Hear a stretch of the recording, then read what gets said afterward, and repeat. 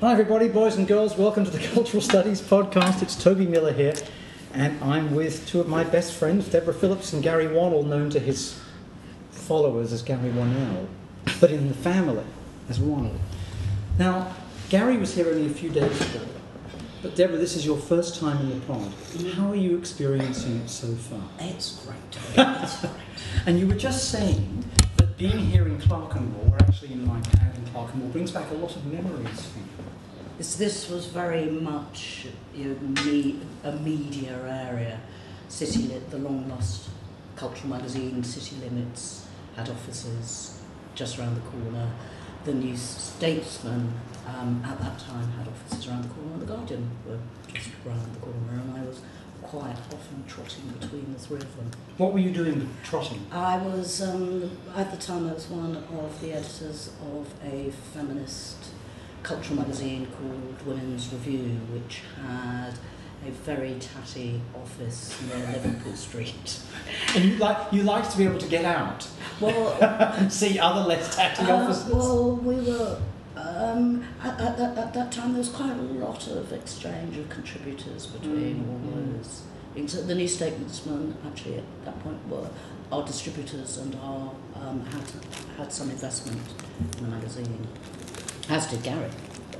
You did too, Garry? Yes. You were an investor? Yes, and that £50 is worth a fortune. No? And we should note that during the period that we're describing, it came to be known as the Staggers due to its appalling financial condition. At one point, Women's Review sold the same as the Statesman. But actually, what did us was, the irony is that if somebody were doing it now, they would survive better than we did, because this was when everything had to be typeset, and it was those upfront costs of paper and typesetting, and now you can publish online. And well, we're seeing the attempted recrudescence of Spare Rib, aren't we? Yeah. Which is interesting and got a lot of publicity, but then seems to be a bit rocky. But well, I think there's quite a lot of anger around the generation of feminists who were involved with the first Spare Rib, that there's a generation coming and taking the name without actually consulting the people who fought long and hard to set up in the first place. That's my understanding. Wow. Right. But Women's Review, so you had contributors from City Lights, from the Staggers, City Limits. City Limits, I'm sorry, I'm getting confused with San Francisco. Yeah. Also a great magazine, and bookstore and everything. And the Staggers and the Graniad, sort of the North London left liberal feminist world. Yeah, not liberal, but left. Well, in US terms. Yeah. We have people listen to this from 50 different countries, and half the listeners are in the United States, so I always try to contextualise things. Oh, in sort that of sense, yes, you know definitely. Yeah. And Garry, so what did you get for your 50 quid? A warm feeling? Absolutely, yes. Yes, it's launch money. I mean, now there's this online thing where you can appeal for launch money, which is incredibly useful, I would imagine, if you're trying to get something off the ground. They had to go and ask friends, relatives of friends. Will you put anything in? Yeah, no, one of the podcasts was actually to raise money for a documentary about some indigenous women in Colombia, struggling for recognition, power and so on. So, Kickstarter is a classic. Yeah. However, what we're here to do is, in a sense, kickstart, at least in terms of the podcast, a wonderful book that is almost out by the two people I had before me. And I wondered if you guys could tell us a little bit about the book and about what it was like writing together and what you were trying to do and whether you think you did it, and most of all, the incredible pleasure that I know you got from the index and the proofreading. Yes, we shall remain silent on that. I have read the book, I should say, and it is wonderful.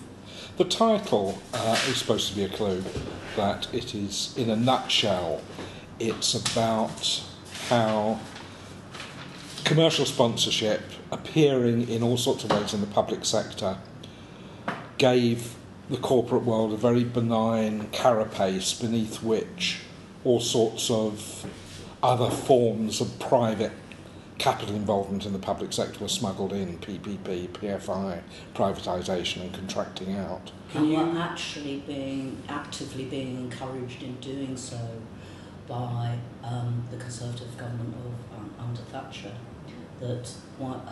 My first interest in this was I was a freelance journalist working on Women's Review and doing quite a lot of arts coverage and arts reviewing, and being very aware of the incursion of sponsors' names and sponsors' logos becoming more and more visible in public spaces like the National Gallery, theatres. And I met Garry and knew him as a sports sociologist and cultural studies person, and said, I'm getting more and more exercised about this. There was one exhibition in particular which was an exhibition on Native American art at the Barbican. The Barbican is also within view of where we are. Indeed, Yeah. at the Barbican Gallery. Yeah. And I went with my friend Helen, who had done a PhD on Native American poetry. And she went around this exhibition getting angrier and angrier at the version of American history that was being presented. And we went and had some lunch and looked at the catalogue, and the exhibition was sponsored by United Technologies. So I did a bit of rooting around who United Technologies were and discovered that they were producing the technical controls for cruise missiles. Good grief. This was the period in which cruise missiles were landing in Europe.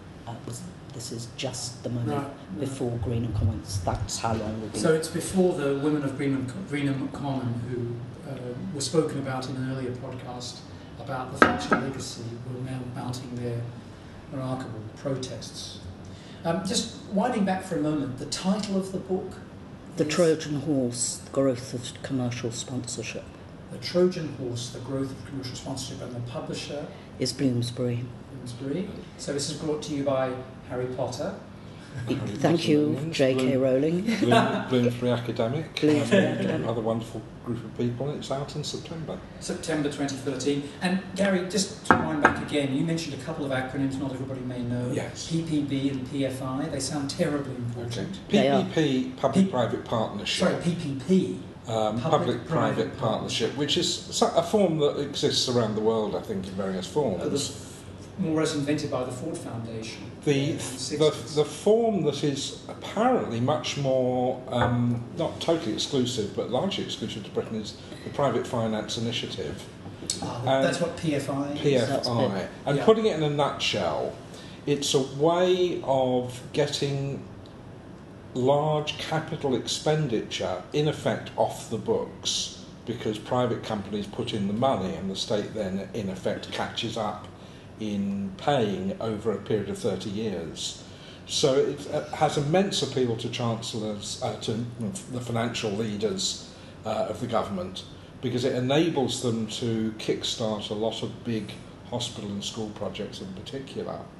But actually, if you read the analyses of those who've looked at the financial arrangements, they turn out to be extremely bad deals. The classic one to check out if anybody is interested is the very first one, the Skye Bridge in Scotland, which George Monbiot has written about as a case study, and it tells you a lot that explains everything else that follows. So in other words, the initial investment is made privately, and there's a delay of the investment in the capital costs on the part of the state. So they get the building. Yes. They have a huge interest loan to repay, but they're not having to allocate vast amounts of money up for front. the next X years. It becomes a problem for a successor government. Exactly.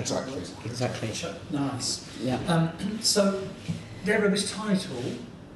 Tell us about there's to go back to how the book began. I was getting more and more exercised about art sponsorship, and Garry was getting exercised about sponsorship in sport.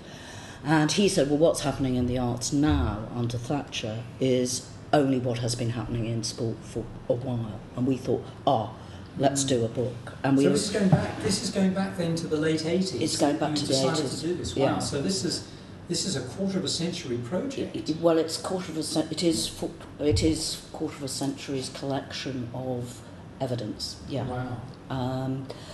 And so we began collecting evidence, me on the arts, Garry on sports, and also looking at government policy on arts and sports funding, looking at the history, looking at what policy was under Labour in 1945 and what the big shifts have been, and the biggest shift was Thatcher. And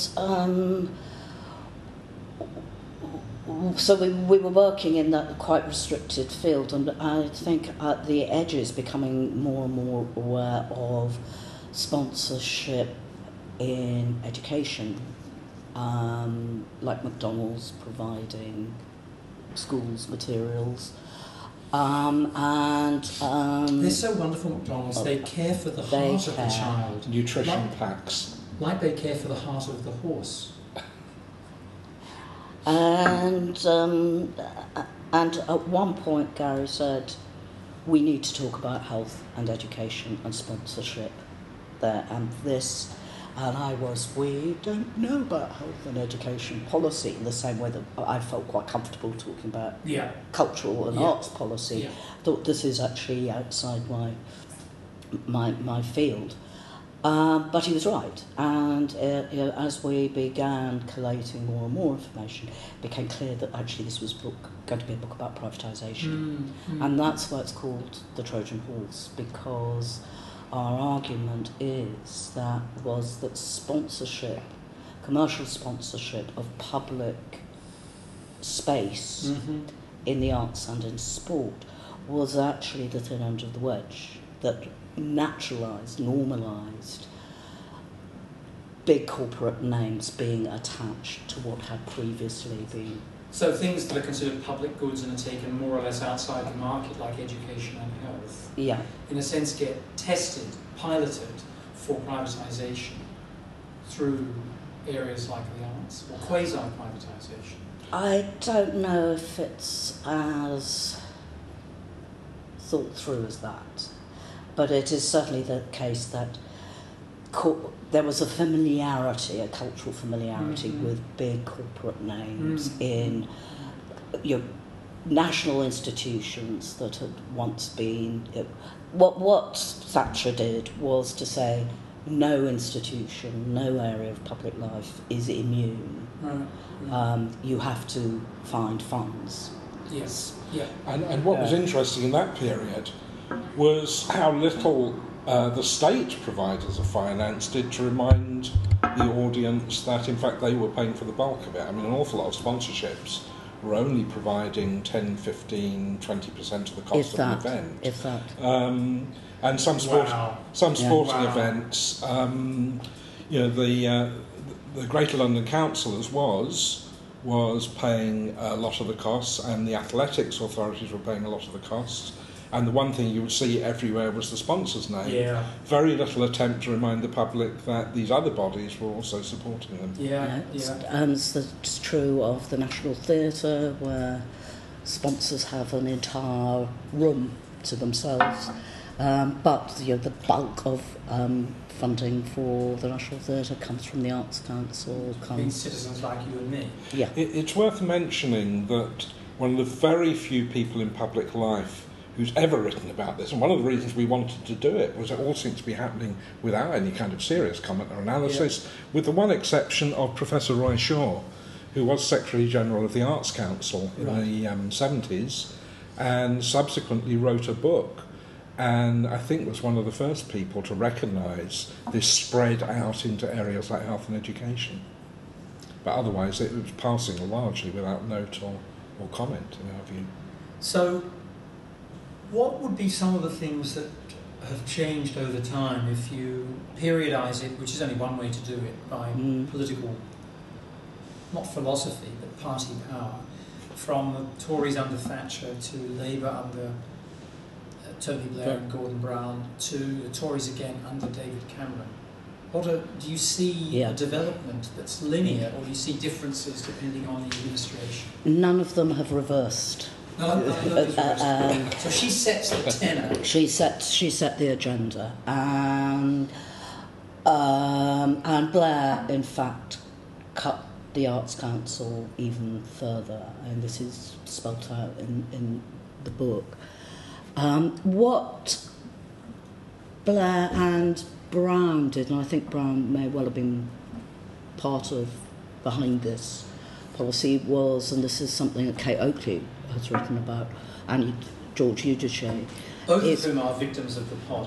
Both of whom are victims of the pod, and was that there was some attempt to get sponsorship for more community-based projects, so that sponsors under Thatcher, I can only really talk about the arts, were drawn to elite arts, like the opera, like the visual arts, like ballet. And it is quite clear if you look at the way in which sponsorship brokers are writing at the time. This is a whole new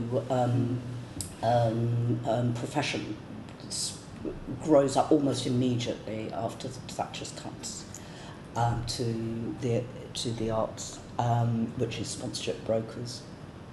And they're very clear that sponsorship is not philanthropy, is not patronage, which is the language that Thatcher and Keith Joseph and everybody in her government was using. Philanthropy is the way forward. Yeah. But sponsors and sponsorship brokers are absolutely clear. It's about brand value. It's also about targeting a specialist, elite audience. And of course it poses huge problems for policy of arts organisations, because sponsors come and go, and they come and go according to the trade cycle, their advertising strategy, or simply corporate whim. One of the classic examples is Gillette, who are one of the best a man can get. The best a man can get, yes. This is a razor blade, for anybody who's not aware. Sponsored English cricket, very early one-day competition, for a few years with great success, and then they did a piece of market research and they asked people what they thought of when they heard the word Gillette. And the problem was everybody said cricket and nobody said razor blades. So they decided the sponsorship had run its course and pulled out. That's funny. And that is a classic pattern, that you come to rely on a sponsor supporting a thing, but then they will suddenly go for reasons nothing to do with whether your activity is successful. And it makes dependence on sponsorship funding, growing dependence on sponsorship funding, poses huge problems for rational policy, because you can't rely on it being there. It's also clear that it's precisely those brands which have an image problem. The first brands Thatcher, actually preceded Thatcher, set up ABSA, which was the arts and business sponsorship. ABSA. Art and Business Sponsorship Agency. The Arts and Business Sponsorship. Remembering all these lapsed acronyms is almost impossible. Well, we're trying to move on. Now known as Arts and Business, but the very first organisations to sign up to ABSA were tobacco companies, petrol companies, oil companies. Image problems with no organic link. And every time there's an oil spill, boom, off you go. And there was a wonderful quote that Garry found about that the tsunami was a wonderful moment for sponsorship opportunities. There's there is a loss sometimes of moral compass. Well, in the case of the corporations you're talking about, I'm not sure they ever really have. No. I think they. But to put that in the public arena, to actually admit. The one exception is the finance houses, who kind of got in there before they had the image problems. It's a preemptive strike. So it's a tendency that catches on, that doesn't show many signs of I don't think it's so much a case of catches on as that most arts organisations and a lot of sporting activities had no choice. They were absolutely, the cuts more than anything were propelled them into having to seek sponsorship, and there are all these organisations set up that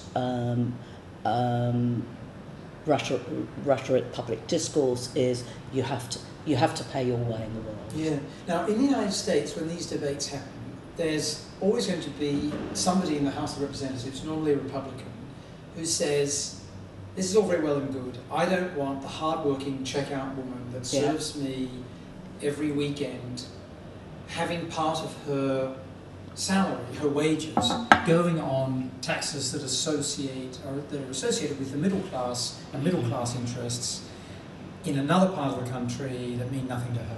Yeah, exactly the same arguments were made, and I had a look at some of the sponsorship manuals from America, and it's quite clear that ABSA was modelling itself on American agencies.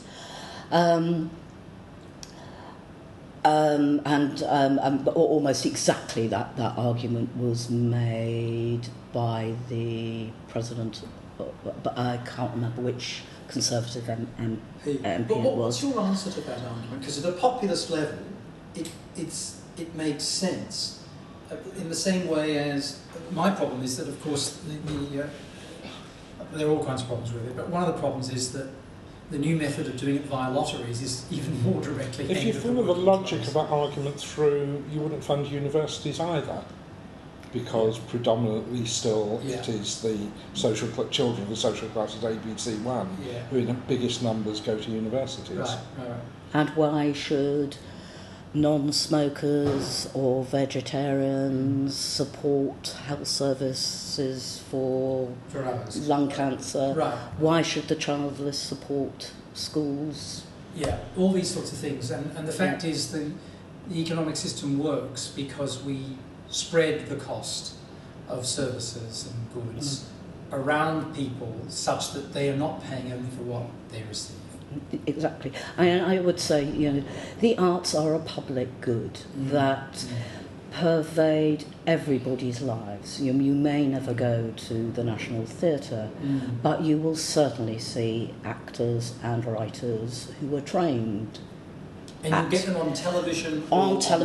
In movies. And where are people going to learn their craft? And one of the most insidious effects I find of sponsorship is that it rewards success. It's in terms of sport, it's going to go to the elite sports, your minority sports, disabled sports, women's sports that aren't as. Yeah.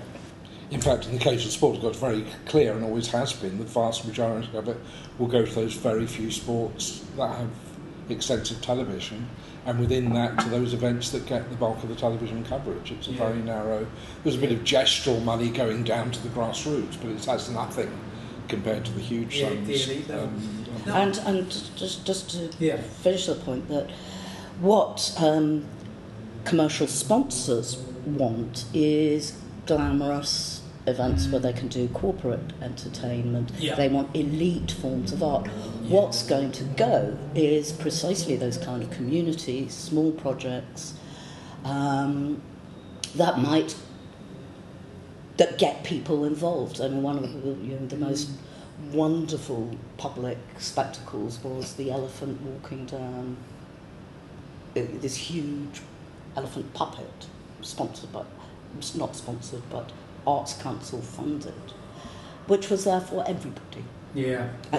Why would a sponsor do that? And if a sponsor had done that, it would be one of the most popular things in the United States is that labour unions sponsor gigantic rats, gigantic, manufactured artworks of rats that become that get tied down in front of corporations that won't hire union labour.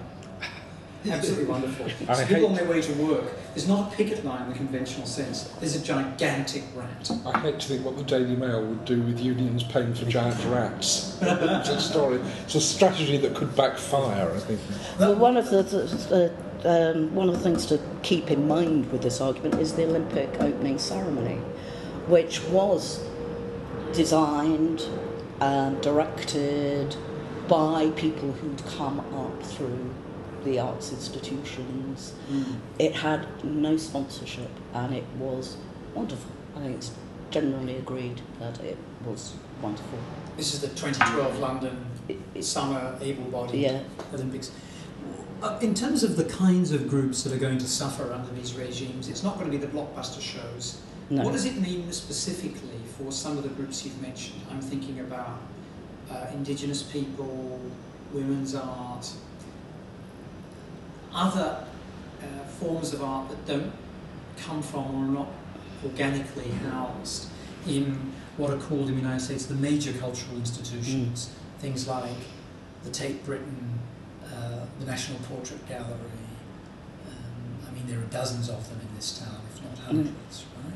What seems to have been the tendency as you look over those 30 years that you're surveying? Well, I think one of the things that's very clear is an impoverished cultural map, because it's, if you look at West End theatres, they've all got jukebox musicals in them. It's Michael Jackson, Queen going for God knows how, 10 years more? 13. 13, Garry knows. Yeah, taking up Yeah. theatre space. Art galleries, major blockbuster shows, are in some cases sponsored by banks which actually own the art that is being exhibited. So it's impoverished, an impoverished landscape.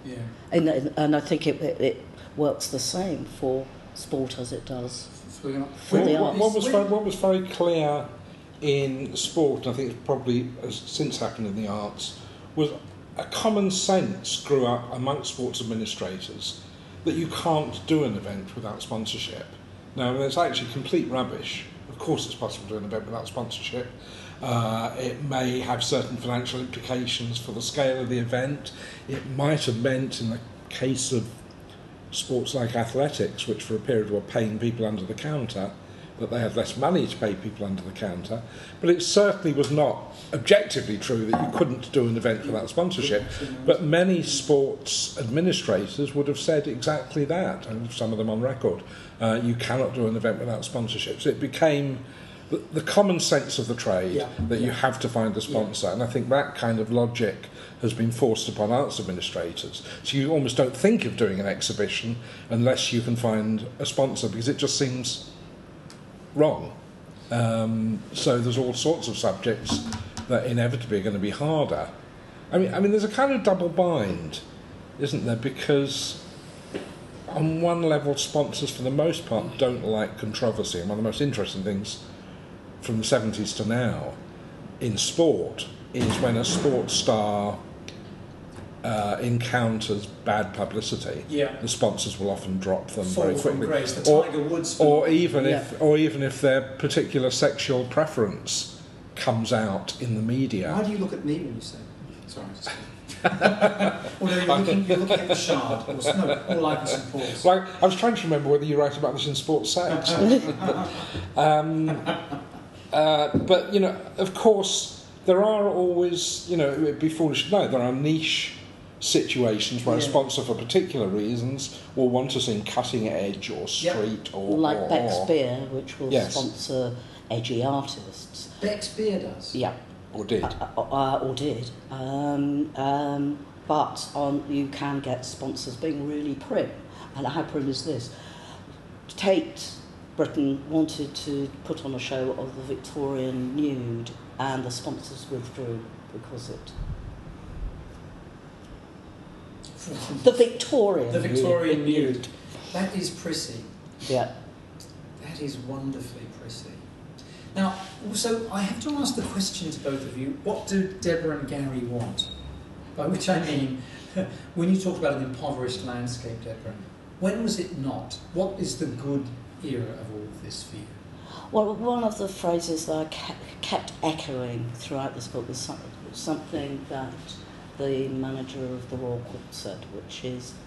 The manager of the Royal Court, which is a pioneering theatre. It's the most cutting edge, it's known as the Writers' Theatre, and he talked about the right to fail. And I think what a dependency on sponsorship does is to withdraw that right to fail, the right to experiment, whether with, you know, or in whatever aspect of the arts, that sponsors cannot be relied upon. They can't be relied upon not to have really pretty morals. They can't be relied upon to keep funding. That I think that the arts are a fundamental public good. Yeah.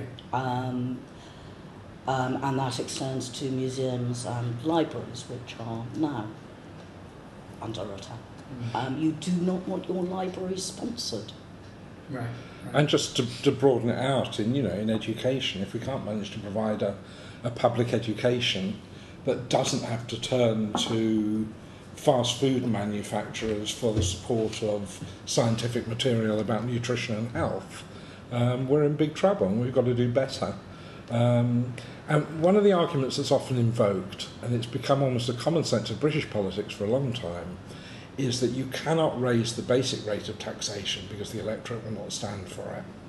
And that has been such a powerful bit of political common sense that by and large, both the major parties, Conservative and Labour Party, have tended to subscribe to that and have felt that any manifesto which suggests that the basic rate of income tax might raise would be electoral suicide.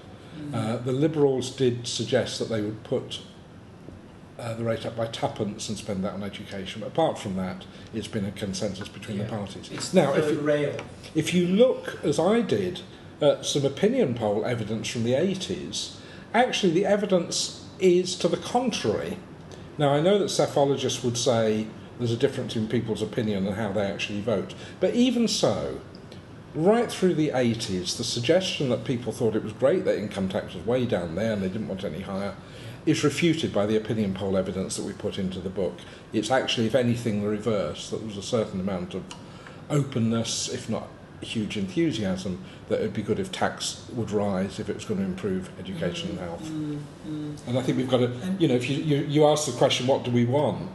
And I would like to see people struggling to change the political landscape. Yes. So the notion of raising more from taxation, not necessarily from direct basic rate, but from taxation, could actually invigorate the public sector enormously if we would simply manage to raise even 10% of the enormous sums which we now know corporations are not paying in corporation tax. If we'd simply do that, we would not be in the kind of deficit problem we're in at the moment, and we would have surplus funds that could be spent on invigorating the public sector. John Maynard Keynes, who was the founder of the Arts Council, said that tax is what we pay to live in a civilised society. And I think that needs to be remembered. I think that there are aspects of life, I would say education, health, culture, which includes sport and the arts, are a public good, a public benefit that should not be ransomed to commercial interests. That if you allow private capital into publicly funded institutions, they are going to behave like private capital.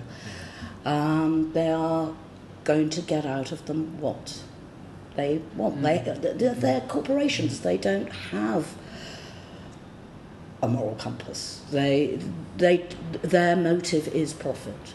But I'm very struck by how their discourse has become so powerful a part of daily British life more so than it is in the United States. Frankly. Really? Oh, that's shocking. That is shocking. I mean, I'm staggered that it's very hard to have a conversation with anybody who is a technocrat, who does not engage in a mimesis of corporate idolatry vocabulary, the maniacal vocabulary of management, and is not prone to the mimetic managerial fallacy of universities, bureaucracies, you name it, namely, magically, things as they are done in the military are not to do with the state and are efficient and wonderful, and things that are done in corporations that are not to do with the state are efficient and wonderful, without a shred of evidence to argue for this, and utilising language and beliefs that people in corporations don't even use anymore. They're so out of date, but they're also completely beholden to this mammon-like worship. It's extraordinary. These people should read our book because I was not expecting this to come out of the research, but what you found was in education and in health there was case after case of huge amounts of public money spent on outsourcing what had been publicly provided and funded to private firms. Disaster after disaster, corruption, fraud, wastage, and this coalition government has speeded up the process that Thatcher began, Blair continued, of awarding contracts to corporations that are on record as corrupt, fraudulent, incompetent, and inexperienced. G4S and ASOS are only two of the most recent cases, but their malpractice goes back a long way. G4S did security for the Olympics in London, yes. Well, they were supposed to until it emerged they hadn't recruited nearly enough people, and the army stepped in. And we just talk about ATOS, who were given the government contract for something which in itself is appalling, that people who were unable to work on account of disability or permanent illness of one type or another, had to be reassessed, and if they were found not to qualify, then they would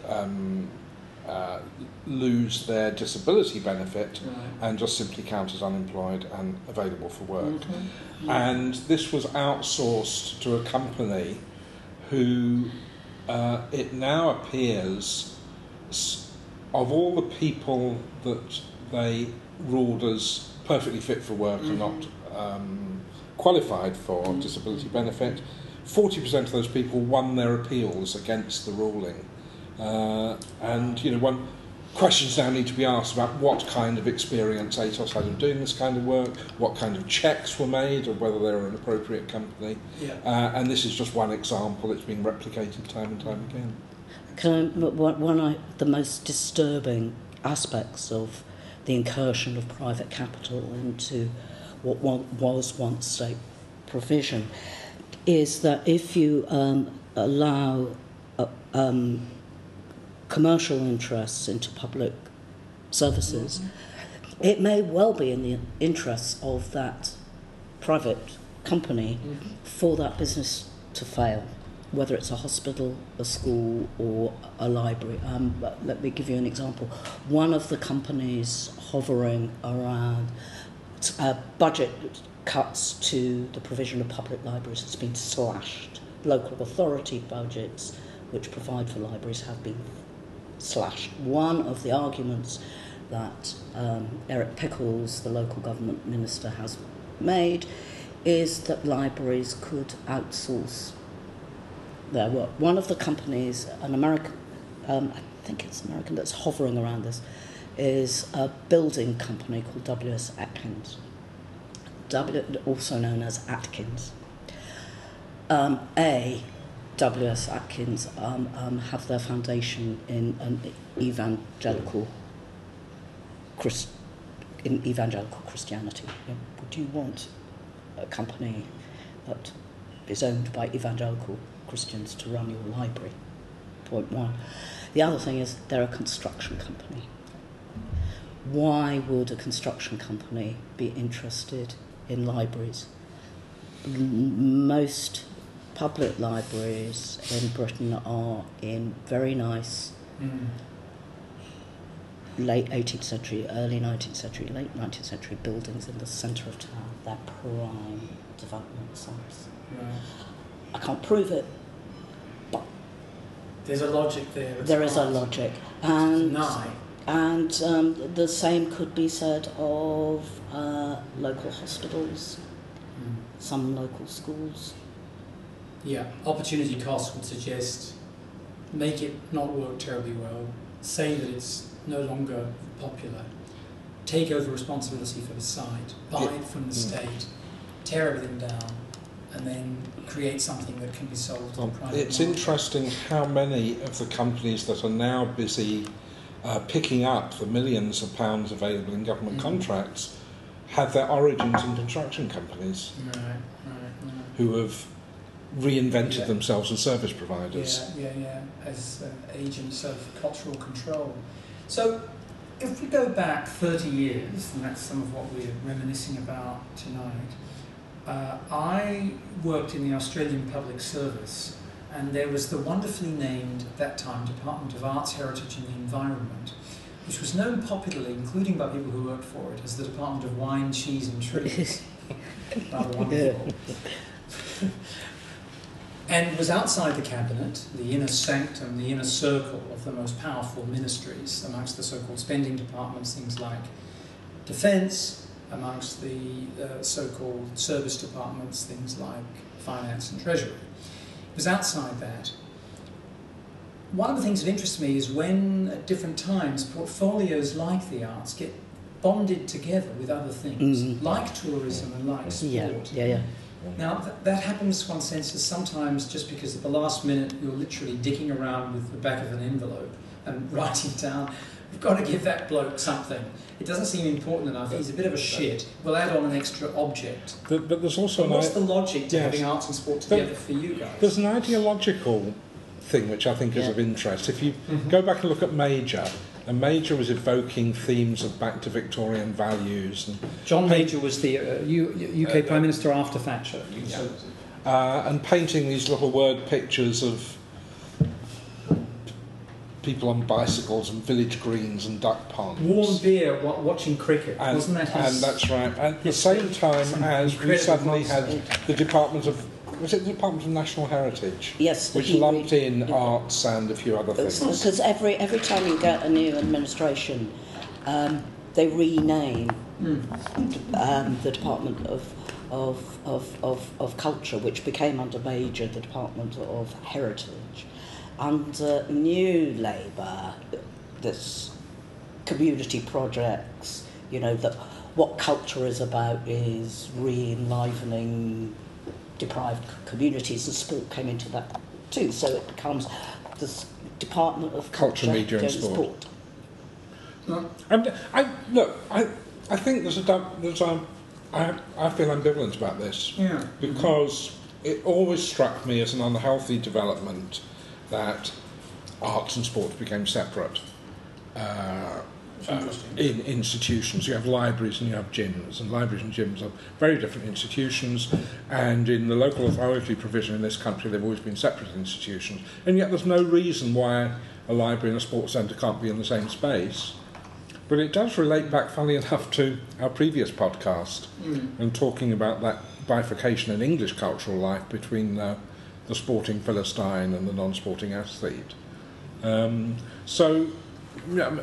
My own feeling, it's actually quite a good thing for sport and the arts to be handled in policy terms by the same section rather than separate sections, because it is a bit of resistance to that separation.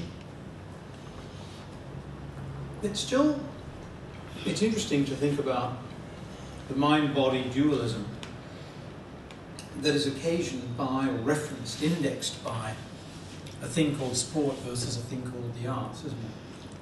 I give you ballet. No. So, okay, it feels as though the tide of history is against you in this book. I'm giving you the pessimistic reading. What are the signs of resistance? There's always resistance to these seemingly all-powerful discourses and institutions, isn't there? There are always people doing something different. You mentioned Roy Shaw being quite critical of some of these tendencies at one point, in a kind of old boy way. What's out there that's seeing things differently in ways that stimulate you guys? Well, Rage Against Bankers is a kind of hidden subtext which has yet to find real shape. Rage Against Bankers? Yeah, an awful lot of people, regardless of what they connect it up with and how they thought it through, I think have a huge anger. And when I say bankers, I mean that's shorthand for corporate greed. These recent revelations that big international, especially internet-based companies, Google, the Googles, the Amazons, appear to be manipulating their corporation tax responsibilities. But it hasn't found, it's there, but it hasn't found shape.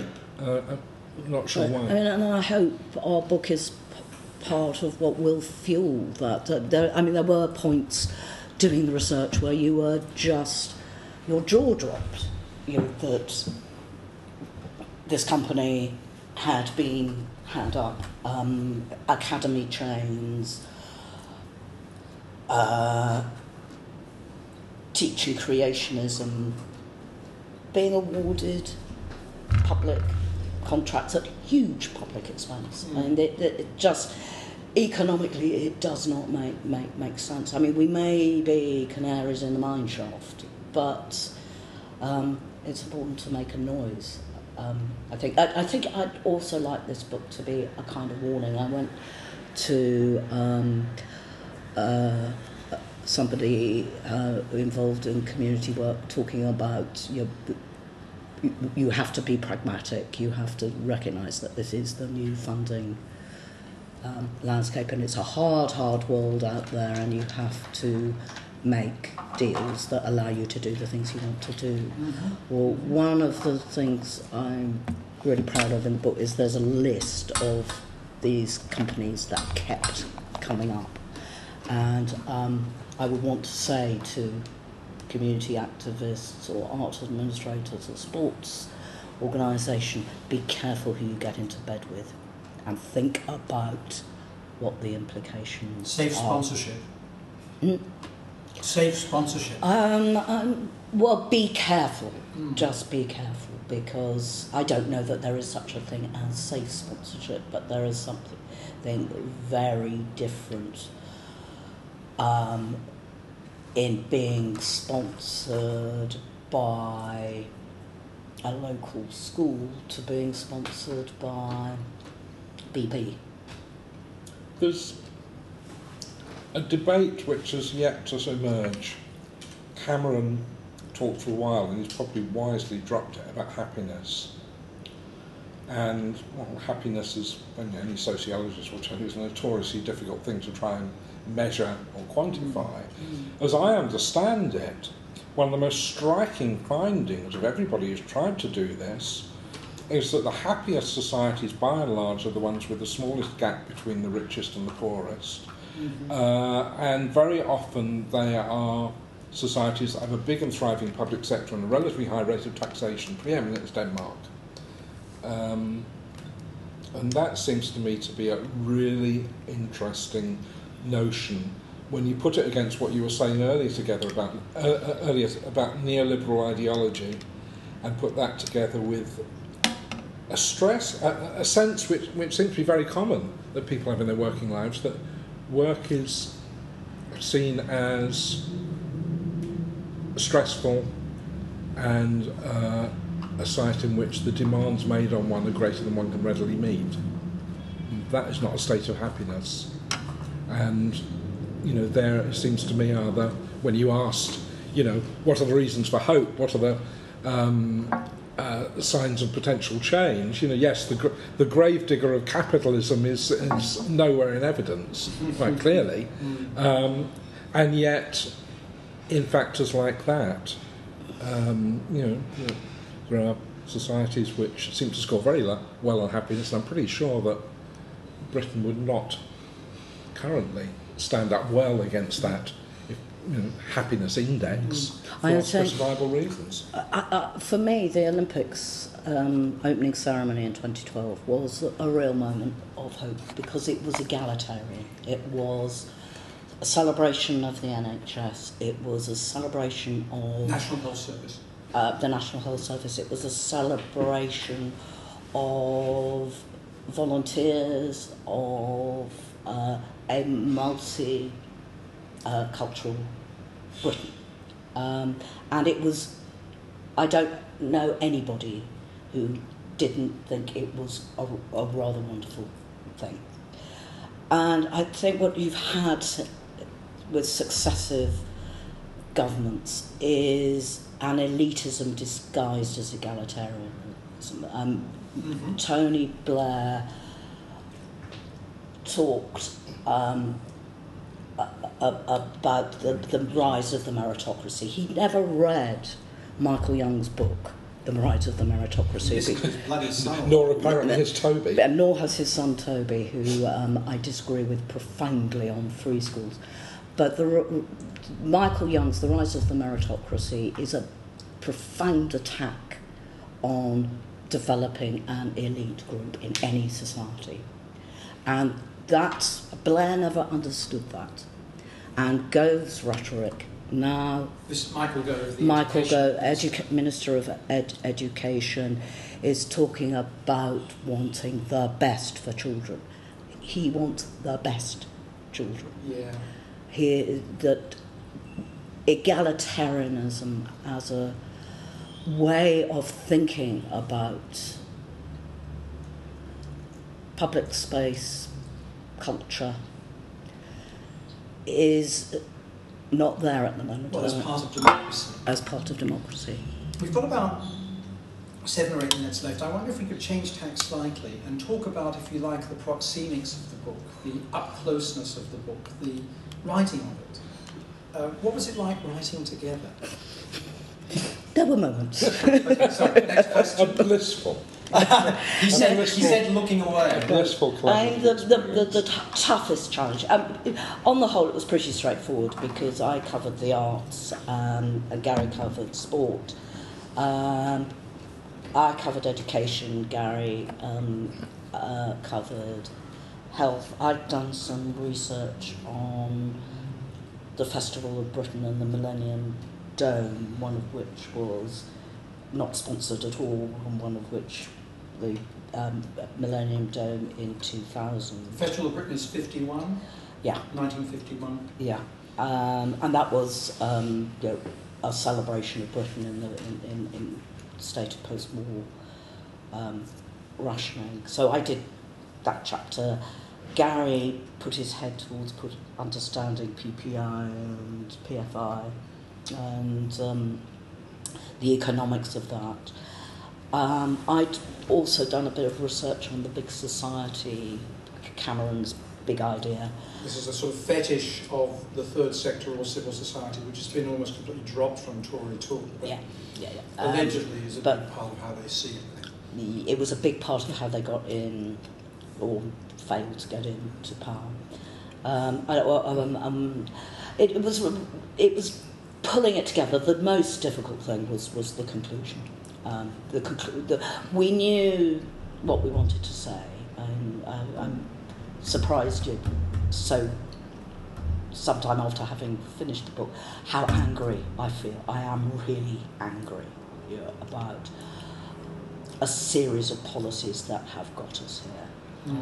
So it was a passionate tone. I don't know, you've read it, would you say? I think we wanted to have a logical, cumulative argument, that it didn't begin from anger, but I hope that people reading the accumulated evidence will end up as angry as we are. Yeah.